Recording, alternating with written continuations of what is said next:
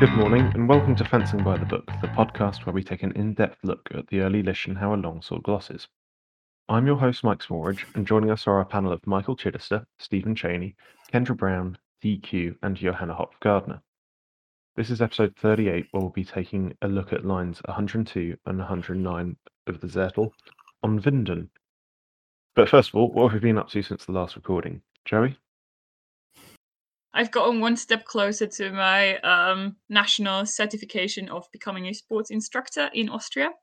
I have passed both the theoretical... Yeah! I've passed both the theoretical and the practical exam. They were both last weekend. No, the only part that's remaining is... Yeah, it was all online, assuming that was your question. They were all online, so an online theoretical exam and an online practical exam, which was funny because I had to hold a practice session online in front of other HEMAists. I did a lesson on the first play in Peter von Danzig's Rossfechten in the sword. Yeah. So, the first piece in the sword part in Peter von Danzig's, Pseudo von Danzig's Rossfechten section, and some guards. And it was super fun because we pretended our horses are actually our chairs. But it was fun. Ooh. It was something different. So the only part that's remaining is I need to hand in a lesson plan of some theoretical practice session on Stärke and Schwäche, I think. So strength and weakness. And I don't have a deadline. And I'm super bad when it comes... Yeah, I have no reason to do it now. So I will take my time until I can bring myself to do it. And then afterwards, I am hopefully a nationally certified Austrian HEMA instructor. Yeah. This means I believe you are more qualified than the rest of the panel for teaching HEMA put together. So good work. Thank you. Kendra, what have you been up to? What have I been up to? I have been looking at books of hours and the calendar pages to see what kind of pictures there are of medieval people using tools and doing regular stuff. Just doing regular medieval people things. Yep. My favorite is a guy who is walking with his herd of sheep and appears to be also reading a very small book at the same time. Is he about to walk into a medieval lamppost? No. He's surrounded by his sheep. They'll kind of buffer him. Do you think he's reading to his sheep? What's that, Steve? Do you think he's reading to his sheep? He might be. Reading out loud was apparently quite common. If I had sheep, I'd probably read to them. I did at one point while in school try to read while cycling home, which didn't go super well. I can believe that. Needed a herd of sheep to buffer you. Yeah, it would have probably gone better than the cars. Oh dear. Michael Chidester, what's been going on in the world of HEMA Bookshelf? Oh, what have I been doing? Well, in the world of HEMA Bookshelf, we're gearing up for the Le Kuchner facsimile pre-orders, which might start next week. I was astonished and dismayed at how much it's going to cost to produce an exacting replica, where we actually do beechwood covers and we replicate the quire structure and we do the edge gilding, and it would be a very fancy, very impressive book. It's also 446 pages long, which means that it's going to be a very thick book. But the best price I could figure out for that would be about $350. So this week I've been talking to my publisher or the bindery about making a cheaper version that will not be as fancy, but will still have the high resolution scans and so on. And so we're going to do a sort of 2-level publication of this. So if you want the version that's almost indistinguishable from the original manuscript, it's going to be still extremely cheap on the scale of facsimiles, but very expensive on the scale of books. And if you can't afford that, then there'll be one at about $200 that will be just a very nice reproduction of the scans in a very nice cover, and hopefully still satisfying for a lot of people. So that's going to happen probably over the course of February. We'll be raising money to make those books. And I also just published my revised 3227A longsword translation as of yesterday, which is now available on Lulu and Amazon. This will not be yesterday by the time you listen to this podcast. Right. I've published it at the end of January. I don't know when this is going to go out. But I've the fancy version that has all of the scans of 3227A released at their actual size, along with transcription by Diakagadon and my translation, is currently up.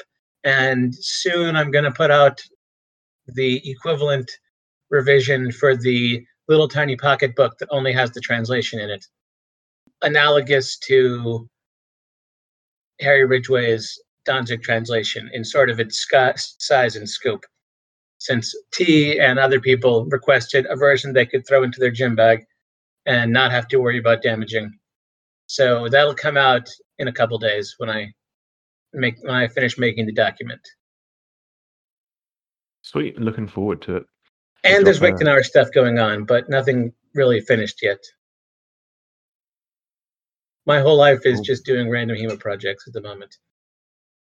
There are worse ways to live. Awesome, we'll drop a link to that in the show notes. Steve, what's been up in the world of Steve? Not too much, nothing real specific HEMA related. Just kind of the usual stuff, but no real specific projects. Yeah. No charts? Nope, no charts. Move on. Steve land. Steve, what have you been up to? I've been reading, although I haven't yet finished, Nick Winkelman's The Language of Coaching, which I highly recommend, at least so far. I mean, maybe it gets rubbish in the second half, but the first half's really good. It's focused on attention, the process of motor learning, and how to communicate as a coach in a way that optimizes the ability for your athlete or your student to learn the thing you're trying to teach them and to implement the advice you're trying to give them. So should be really valuable when actual fencing coaching becomes possible again. And I recommend it. What have I been up to? I've been doing some actual fencing coaching. So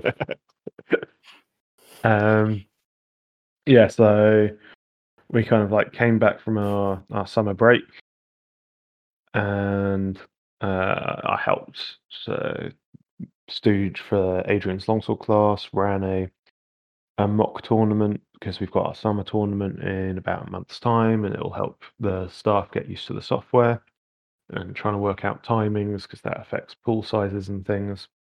And we've had some community transmission cases of COVID again. So guess whose tournament's getting cancelled? Probably. Who knows? By the time this comes out, we'll know for sure. Oh no, All right. I thought New Zealand was a bastion. It is, but it turns out that a woman that was in managed isolation for 2 weeks and had 2 negative cases caught it on her way out of the door. But fortunately, she was pretty religiously using the Tracer app and signing into places, so it's been pretty easy to trace all of the community cases so far. So we're not yet in lockdown. Turns out that being a COVID bastion requires lots and lots of lockdown, just very short. Yeah, but it also requires government-run isolation for people entering the country. Yeah. And probably which then leads people to being cooperative. Yeah. Most likely. Who knows? Uh, This has been the COVID podcast. All right, let's get on with this. Lines 101, 102 even to 109 on Winden. Joey, could you give us the German? I will try.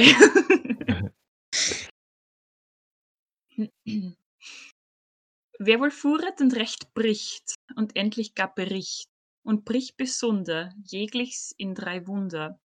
Wer recht wohl hänget und Winden damit bringet und Winden acht, mit rechten Wegen betracht und zu ihr eine, der Winden selb tritt, ich meine. So sind ihr 20 und 4 zählt sie einzig, von beiden Seiten, 8 Winden Leere mit Schreiten und prüft die Gefährten nicht mehr, nur weich oder hart. Thank you very much. We've been doing like little couplets, and then suddenly we're just dropping half of the Silmarillion on your plate. Thank you. Steve, could you give us Hazard's translation? All right, here we go. If you lead well and counter right, and finally it's in your sight.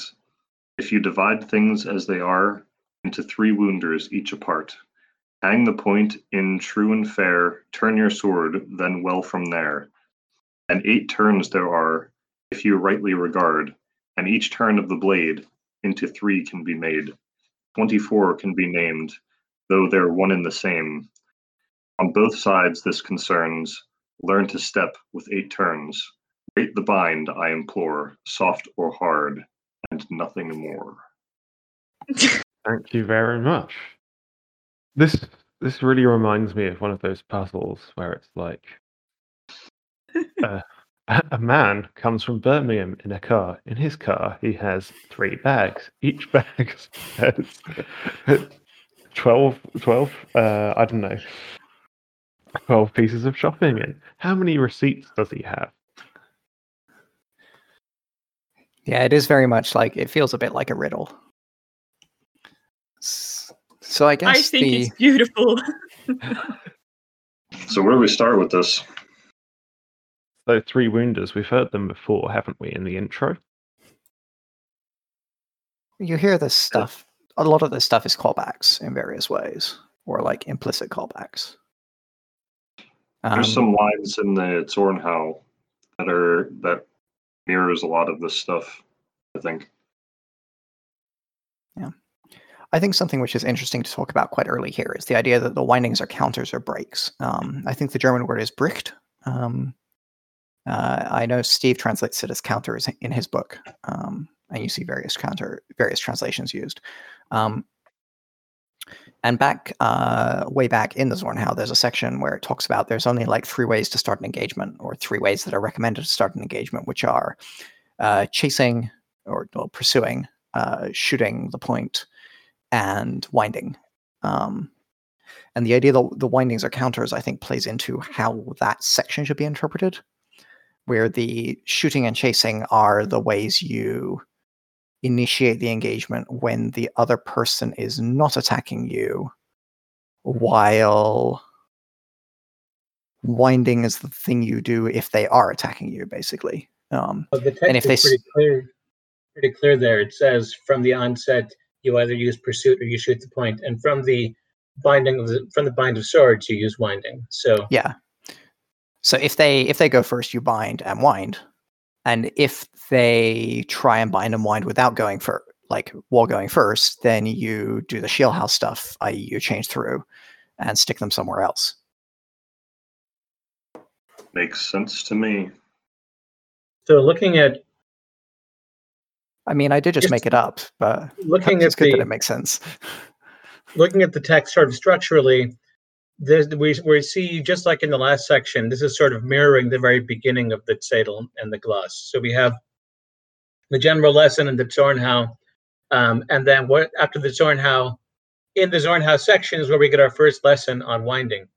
And so here we get the Sprechfenster and long point, and then once again it's rolling back into winding to sort of amplify and expand on those lessons. So you get a taste of what winding is in the Zornhau. And then it's just sort of implied from there on. It tells you to wind, but doesn't really explain anything until we get here, where we're finally covering winding again with more detail. And just so many more verses. So there's a basic symmetry to the way the whole title is set up in that way. The middle part is less symmetrical, but the beginning and the end are sort of fitting together very nicely. Yeah, big the circle. Zornhau is section is a little bit interesting because you get all the set piece plays of Hugh and the Zornhau, Rathhew Point, and then take away in the wind, and then it gets into some theoretical stuff, and the theoretical stuff kind of maybe lacks a little bit of context, which I guess is filled in more later, and then the winding section here reiterates a lot of that stuff. So you get things like the three wounders there, feeling soft and hard, the idea of like not rushing your war. Hanging that we've just been talking about, haven't we? Sure, yeah. Hanging. That's a thing too. Is it time for etymology lesson or entomology lesson? My first cup of tea, I'm not firing on all cylinders. Yep. Leave me alone. But why would I do that when I can make fun of you? It's not hard. So we were looking at the etymology about the origins of the word winden in order to find out new possible translation for winden, right? Like spool or something. And I found out that winden is actually a pretty old word from Old High German wintern, so it's even in Old High German, it's in Middle High German. I think it's winden there as well.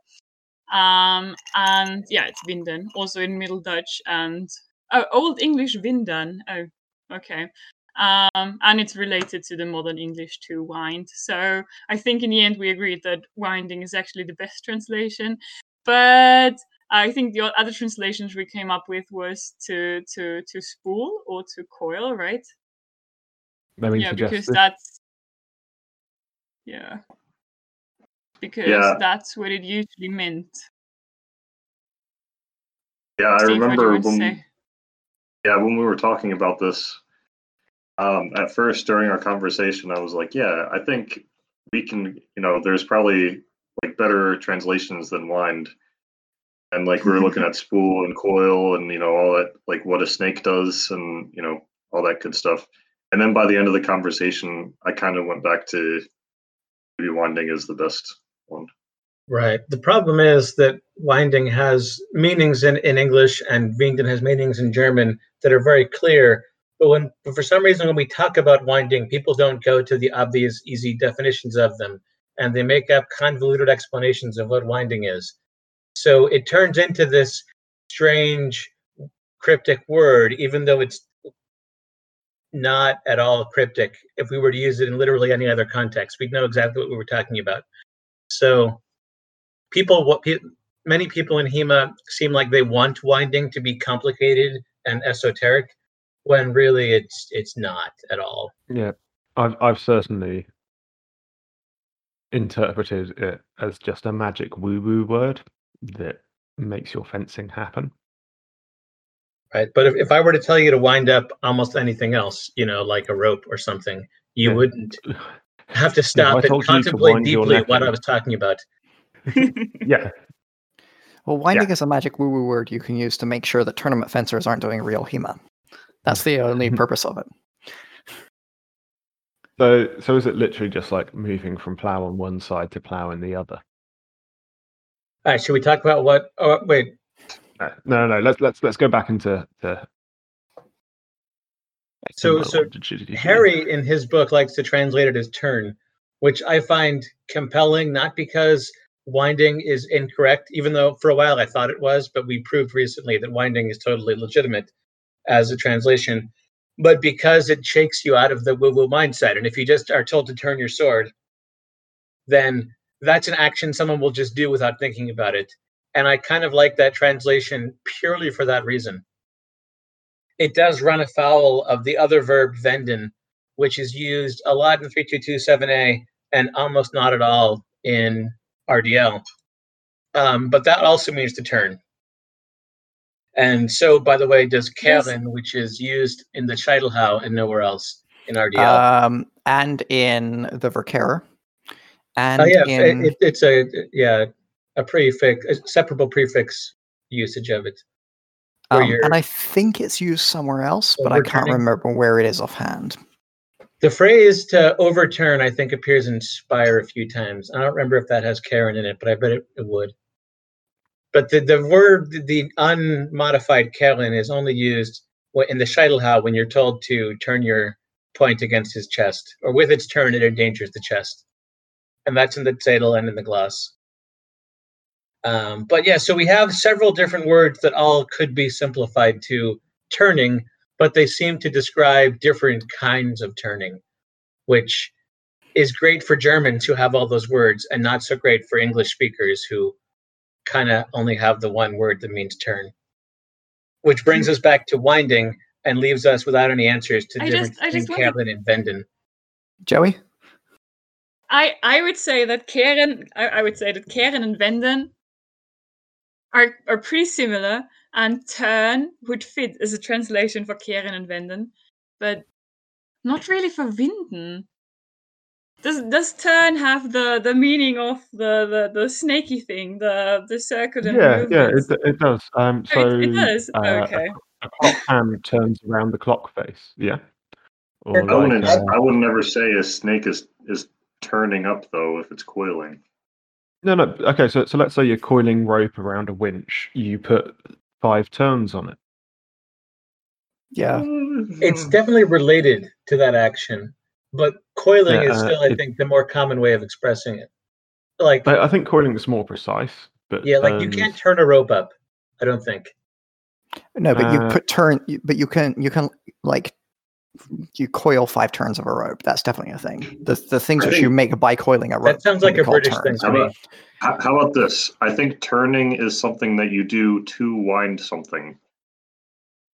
Yeah, that might be what I was grasping at. If you want to wind a clock, you turn the thing, right? But turning the key would wind the clock. Right, yeah. Or, wind up like a wind-up racer toy. Joey just made an exasperated expression. But wait, so would you wenden the key in order to winden the clock? Joey just buried her face in her hands. This is too much English. That's fair. Maybe that's enough rabbit hole for that. Sorry, Kendra.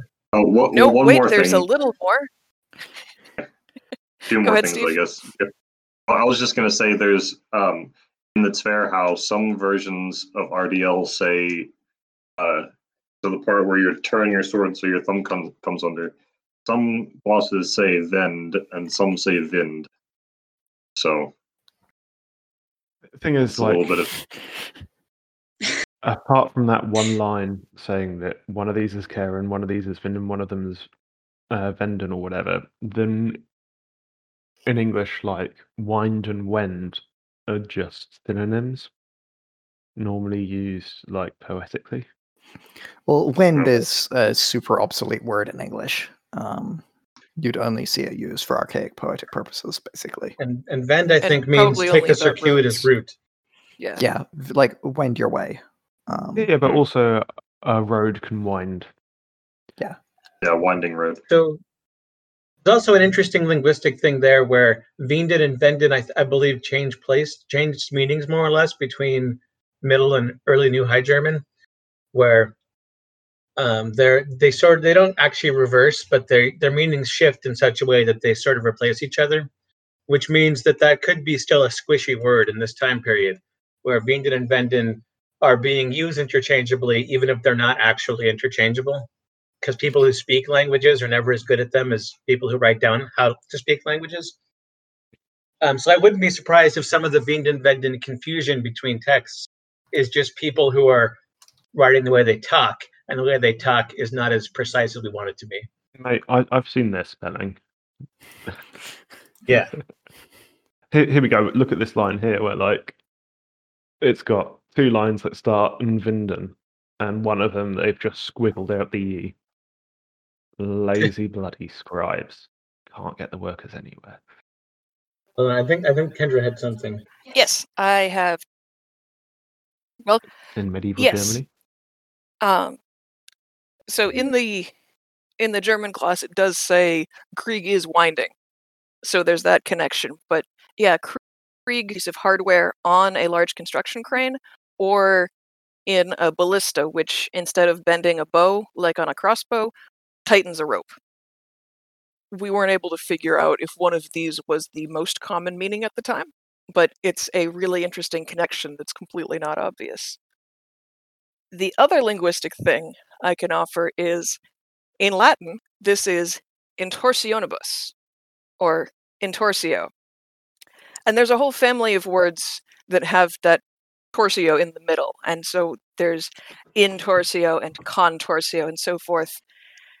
And digging into what could that mean? Torsio on the surface means turn and twist and things like that. But by the medieval period, it had gained specific meanings with some of the prefixes but not others, where it's also used for curling your hair with a curling iron, or twirling your hair like you're fidgeting in your board, or throwing a grenade at someone, or rolling your eyes at them, or one more, cooking bacon.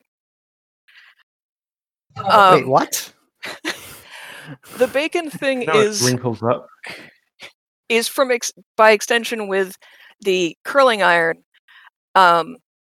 either because of the way the bacon itself smokes and curls up, or because of the hand gesture you use to flip your pieces of bacon over.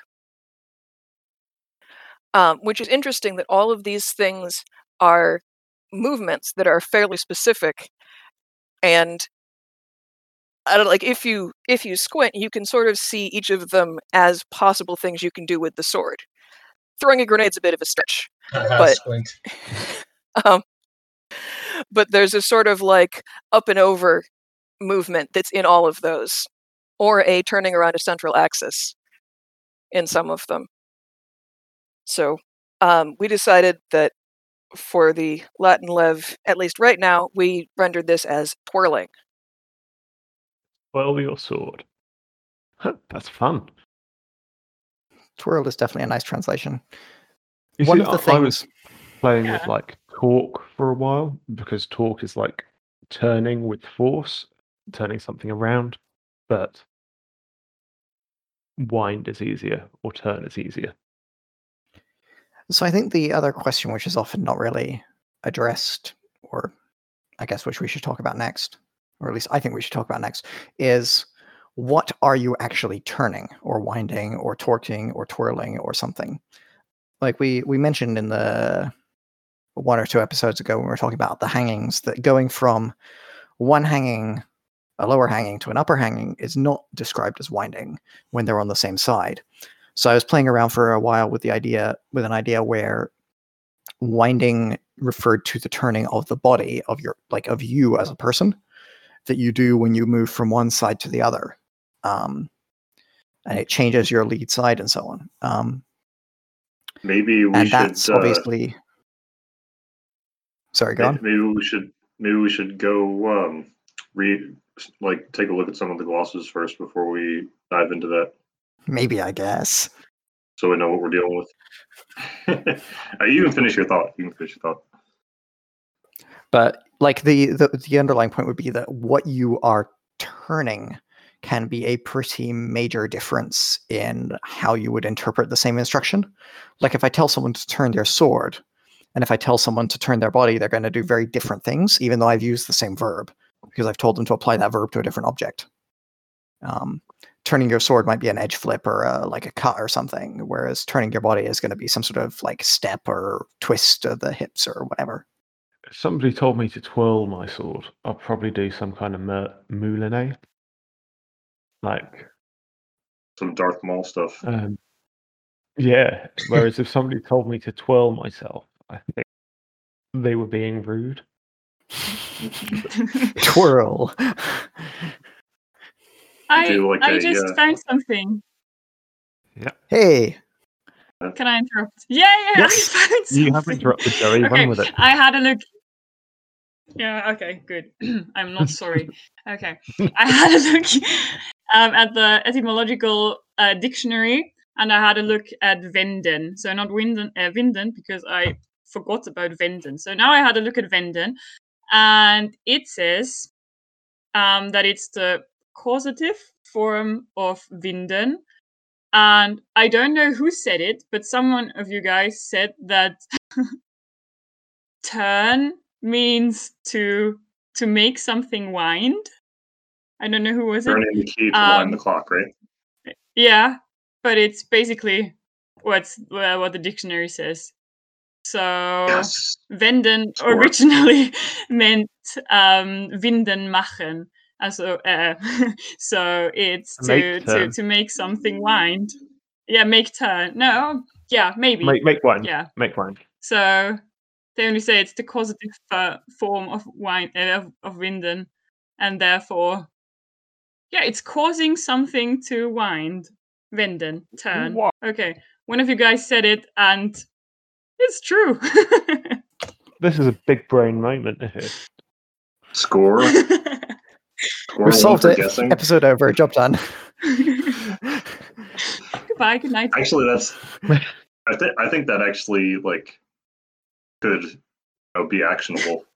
I think that actually is a cool thing to know. Yeah. I'm gonna write this down so that I don't forget about it. Me too, actually. I'll have to make a mental note.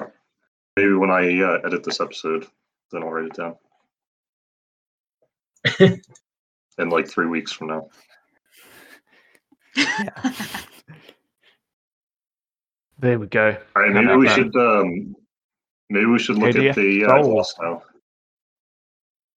All right, yeah. Maybe. I'll do some talking then, shall I? All right, so it looks like all of them start with pretty much the same introduction. Gloss. This is a lesson and an admonition of hanging and winding with the sword. Herein the art of the recital is skillfully understood.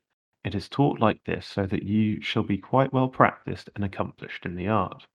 Also, so that you can appropriately drive any attack and play according to that which you fence with, so that you therefore correctly know how to drive your counters against his plays, so that you may work with the 3 wounders from each particular counter.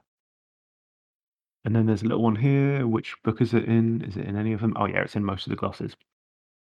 When you stand in the ox above on either side, these are the 2 upper hangings, and in the plough below on either side, these are the 2 lower hangings.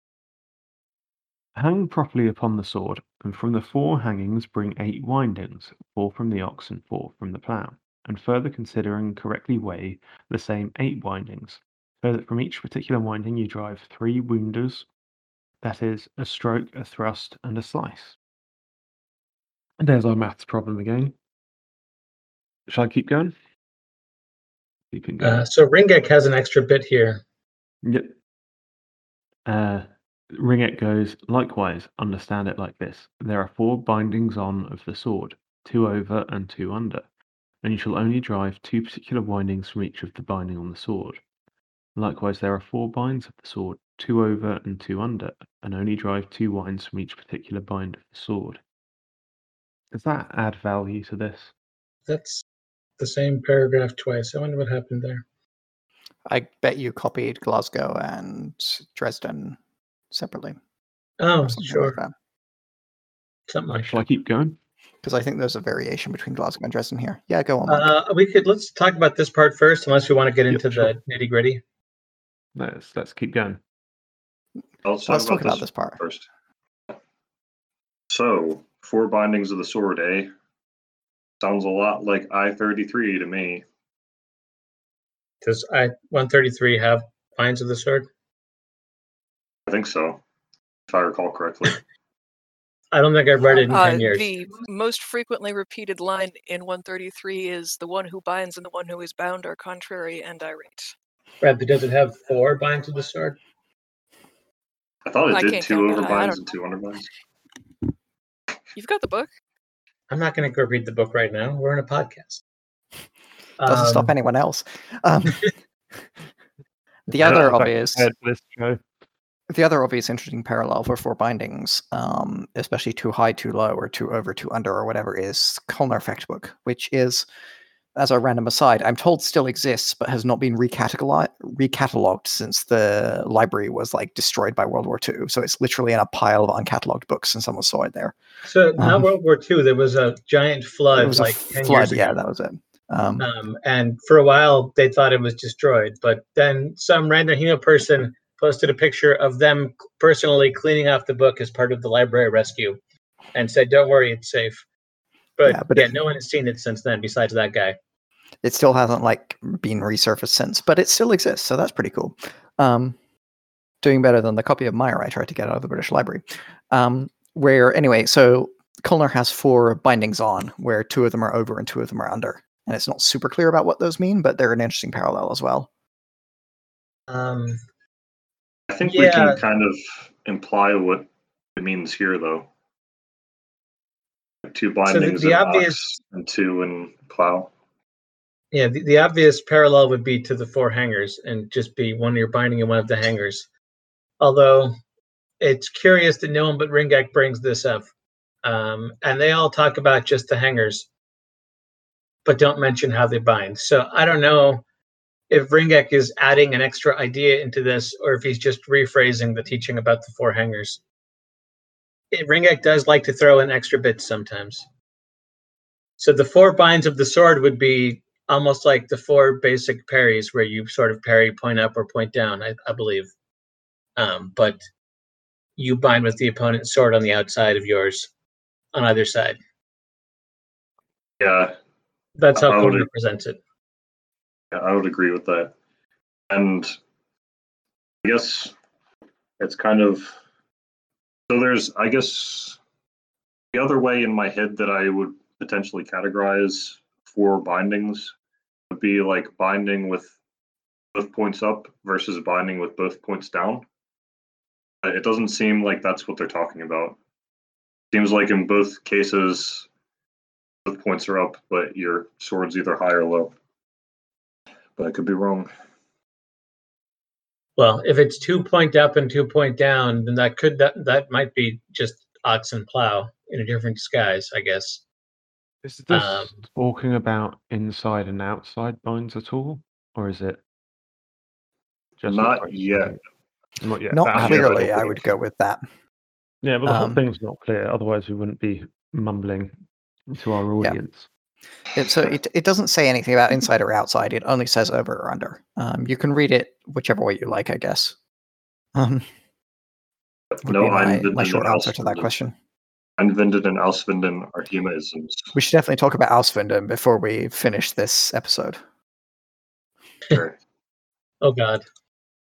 Because they aren't HEMAisms. They do actually exist. But Auswinden, the way people use them in HEMA is not related or inspired by the places where they actually exist. Yes. They had an independent origin that happened to match something that exists. Auswinden which is very common with some people who've been around in HEMA for a long time. They forget that there's a difference there. So when people are told to winden aus in the text, what does it mean by that? So I guess we're going to do this now. We're committed. Wind in and wind out are used in Meyer, and probably in a few other places. But in Meyer, he generally uses wind in for the process of turning your point in when your hilt is out, which is what modern HEMA would call an Auswinden, where you go around their sword and hook your point back in. And he uses wind out to discuss the idea of pushing your hilt through and taking their point out, which is what we would call an einwinden. So he's using the terms in exactly the opposite direction. The modern version of einwinden and Auswinden, Matt Gallows took credit for in an argument I had with him recently. So you can blame him for them, I guess. But they don't exist under this meaning in the original sources. They are literally a modern interpretation. And the reason that's really important to emphasize, just to rant for a moment longer, is that they include a bunch of implicit ideas about one winding being kind of forceful and one winding being yielding and so on that have been baked into the understanding of what people mean by winding in and winding out. And that is not necessarily present in the original glosses. It isn't like written into them or anything. But it's something that becomes a very key part of interpretations. And so if you show someone something which looks kind of like an Auswinden but doesn't they'll say, "Oh, well, you can't. That can't be what it means because that has to be a yielding action." But the yielding action isn't in the text. The whole yielding thing is literally a modern interpretation that has been baked into how this term is understood now. Yeah. So, be clear about where your terminology comes from. It makes sense if we consider like the Winden to be a turn of the body. If I told you, all right, here we are in this bind, now turn your body out, you'd move your body away from the center, which would get you the angulation. Whereas if I told you to move your body in, you'd move it towards the center. Yeah, I mean, maybe. And like that's a perfectly valid way to split up the two windings, right? We're about to be told you can do two windings from any particular binding or hanging, and one of them goes one way and one of them goes the other. And like they're in opposition to each other in some way. And an idea where they are pushing through or yielding outside or whatever is a perfectly valid version, but it's not the only version. And the way Einwinden and Auswinden are used in modern interpretation a lot tends to create this idea where you're yielding to your opponent's strength. And like where that is implicitly the only interpretation of it. That's the particular thing I want to emphasize here, that like you can interpret it that way and you can construct a logical, coherent structure based on that idea, but that is a modern logical structure imposed upon the gloss. It is not a structure taken from the gloss. Right. So an alternate interpretation which doesn't use that structure is not inconsistent with the text. It is merely inconsistent with a modern headcanon of the text. And the big problem is when you use terms like Auswinden and Einwinden, what you're trying to do is borrow the authority of the text to give support to your idea. You're basically trying to convince people that what you're teaching is part of the text by giving it a fake German name. And this is something I see a lot of teachers in HEMA do periodically, is they'll latch onto a German word and use it to explain their interpretations as though they're quoting the text, when in fact they're just making shit up. That makes sense to them and might be what the text is talking about, right? It's not like they're making up just complete bullshit, but they're still inventing an idea, giving it a fake German name, and then everybody else hears it and assumes that there's more authority to it than there actually is. So, and that's a problem because it holds everyone back from considering alternatives. Yeah, this is the thing. It's just bad history. Yeah. This is like the core thing about Auswinden in particular, like as a term, is that like the idea of a yielding outward winding where you go around the sword is a legitimate interpretation and idea, but the attachment of that to the term Auswinden in the English-speaking HEMA community, if you're a German speaker, like, and you're teaching in German, then fair enough, you're going to use German terms for everything because that's the language you're teaching in. You know, I'm not going to argue with someone who's teaching in German using German words, but in English, generally the use of German words is intended to is quoting like a technical term from the text, right? And when it's a technical term which doesn't exist, it becomes a way to impose, to like encode a modern interpretation as canon that isn't necessarily true. I think the kind of thing that clicked for me with this was that with the Auswinden as yielding to pressure thing, that means that when you're fencing, you're not trying to angle around unless you're feeling that pressure, which really limits you, because if you ignore that and just like it's just a movement, then there are tons of times where somebody might have their sword in the middle and you have an opportunity due to the time and the distance to nail them around it without needing that pressure going in. Yeah, and similarly, you can do actions which look kind of like they're Auswinden, but are not yielding to pressure at all. Like if you push straight up and forward and catch with your crossguard as you do so, you're not yielding to their pressure. You're actually actively moving around and controlling their sword, but you're on the side of their sword, which is the Auswinden side. And so a lot of people, if they look at you, if they see you do that, will think, why are you yielding to pressure here? You're supposed to be being stronger or whatever. You could even say that what you're doing is you're negating their pressure by ignoring it. Yeah. And just taking it out of the equation. Yeah. Anyway, Steve, I cut you off like 5 minutes ago. What were you trying to say? Yeah, I was just going to say, I don't think Auswinden is even in Meyer. I think only Einwinden is there.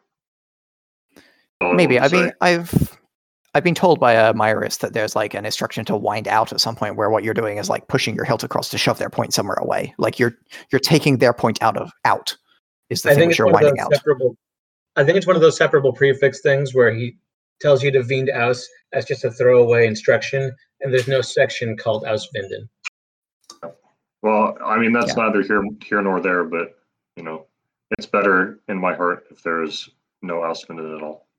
There is in Jörg Wilhelm, he uses auswinden once, but it's not really clear what he's talking about. But that's the other problem with this, is that if you misappropriate a term to apply to your interpretation, then if that term actually occurs somewhere else, everybody who knows your interpretation is going to immediately try to misread the text, and it's going to suddenly become an obstacle to understanding what they're talking about.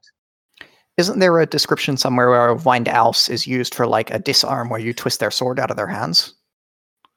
I think that's what it's doing in Wilhelm, isn't it? Like you're turning their sword out of their hands, right? You wind it out of their hands, which is a totally reasonable phrase.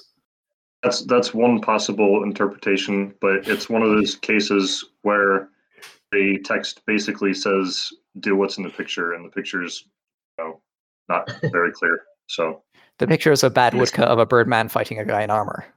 Yeah, it's basically difficult to really say exactly what he means by it. Yeah. What I interpret it as is moving in such a way that you leave the winding out of a bind. But yeah, maybe.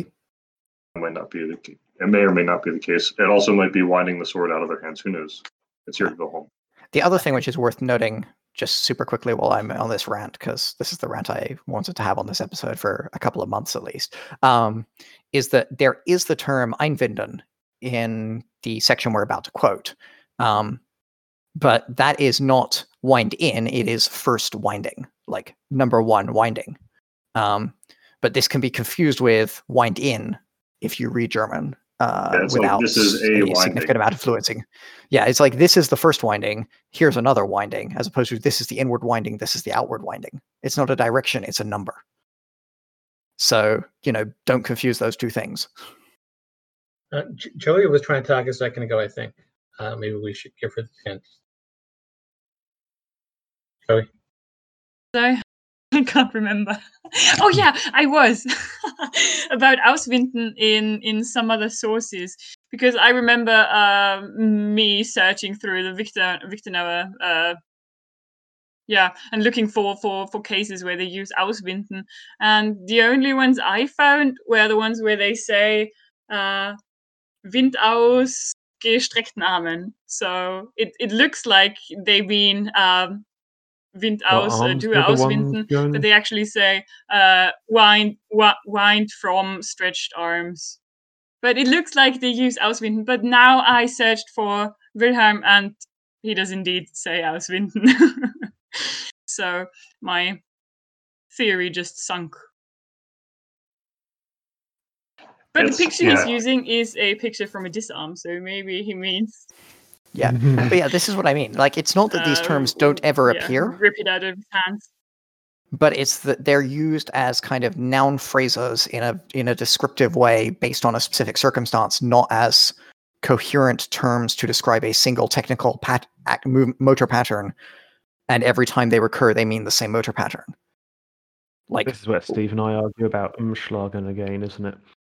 Wind out is just a thing that you're told to do. Wind from outstretched arms, or turn their point out of the center position, or turn their sword out of their hands, or something. Like, all of those are things you can do by turning out, but they're all quite different things. It's not that turnouting is a single magical motor pattern, and every time that term is used, it always means the same thing. But that's the thing which auswinden has become in HEMA. All right. I'm going to suggest at this point that we wrap things up and have a second episode on Winden with Jeff next week.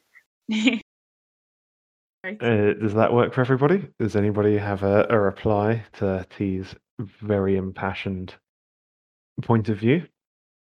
No, we need Jess Finley. We need Jess Finley to make any further headway. Yeah. Right. All right. I know that she has some interesting hunting stuff that has to do with Winden as well.